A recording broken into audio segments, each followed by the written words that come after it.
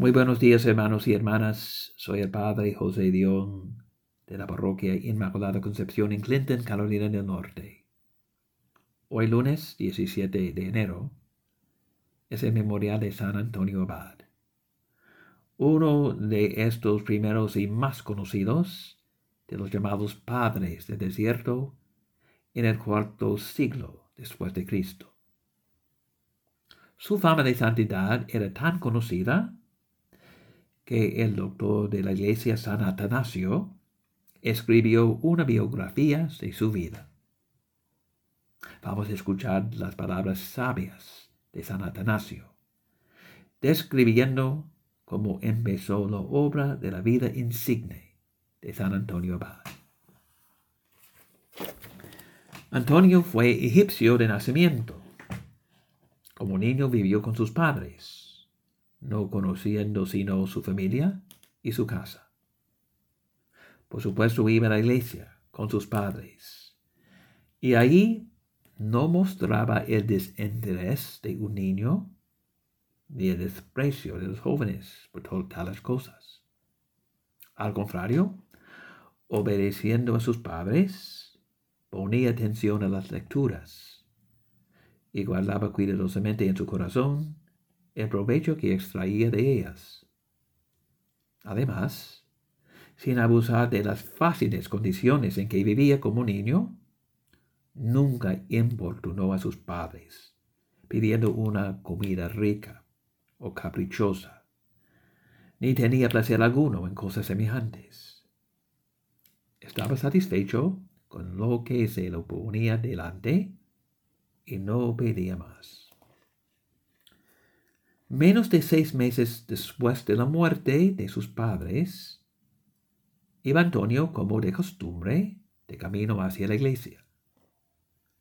Mientras caminaba, iba meditando y reflexionaba cómo los apóstoles lo dejaron todo y siguieron al Salvador. Como, según se refiere en los Hechos de los Apóstoles, la gente vendía lo que tenía y lo ponía a los pies de los apóstoles para su distribución entre los necesitados.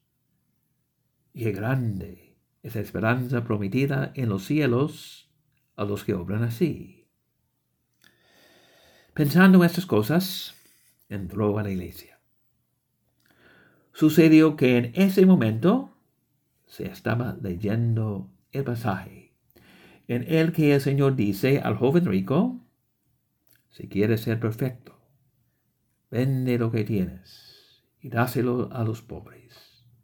Luego ven, sígueme y tendrás un tesoro en el cielo.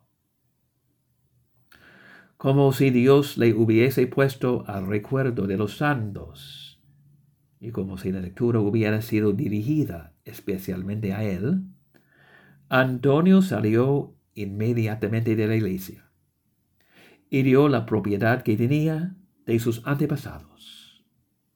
80 hectáreas, tierra muy fértil y muy hermosa. No quiso que ni él ni su hermana tuvieran ya nada que ver con ella. Vendió todo lo demás, los bienes muebles que poseía, y entregó a los pobres la considerable suma recibida, dejando solo un poco para su hermana. Por aquel tiempo había en la aldea vecina un anciano y desde su juventud llevaba la vida ascética en la soledad. Cuando Antonio lo vio, tuvo celo por el bien y se estableció inmediatamente en la vecindad de la ciudad.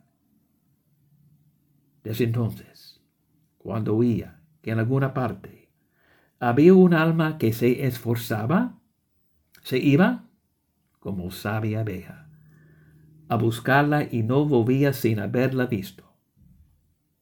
Solo después de haberla recibido, por decirlo así, previsiones para su jornada de virtud, regresaba. Así pues, pasó el tiempo de su iniciación y afirmó su determinación de no volver más a la casa de sus padres, ni de pensar en sus parientes, sino de dedicar todas sus inclinaciones y energías a la práctica continua de la vida ascética. Hacía trabajo manual, pues había oído que el que no quiera trabajar, que tampoco tiene derecho a comer. De sus entradas guardaba algo para su mantención y el resto lo daba a los pobres. Oraba constantemente, habiendo aprendido que debemos orar en privado sin cesar. Además estaba tan atento a la lectura de la Escritura que nada se le escapaba. Retenía todo, y así su memoria le servía en lugar de libros. Así vivía Antonio, y era amado por todos. Él a su vez se sometía con toda sinceridad a los hombres piadosos que visitaba, y se esforzaba en aprender aquello en que cada uno lo aventajaba en celo y práctica ascética. Observaba la bondad de uno, la seriedad de otro en oración. Estudiaba la apacible quietud de uno y la afabilidad de otro. Fijaba su atención en las vigilias observadas por uno y en los estudios de otros. Admiraba a uno por su paciencia y a otro por ayunar y dormir en el suelo.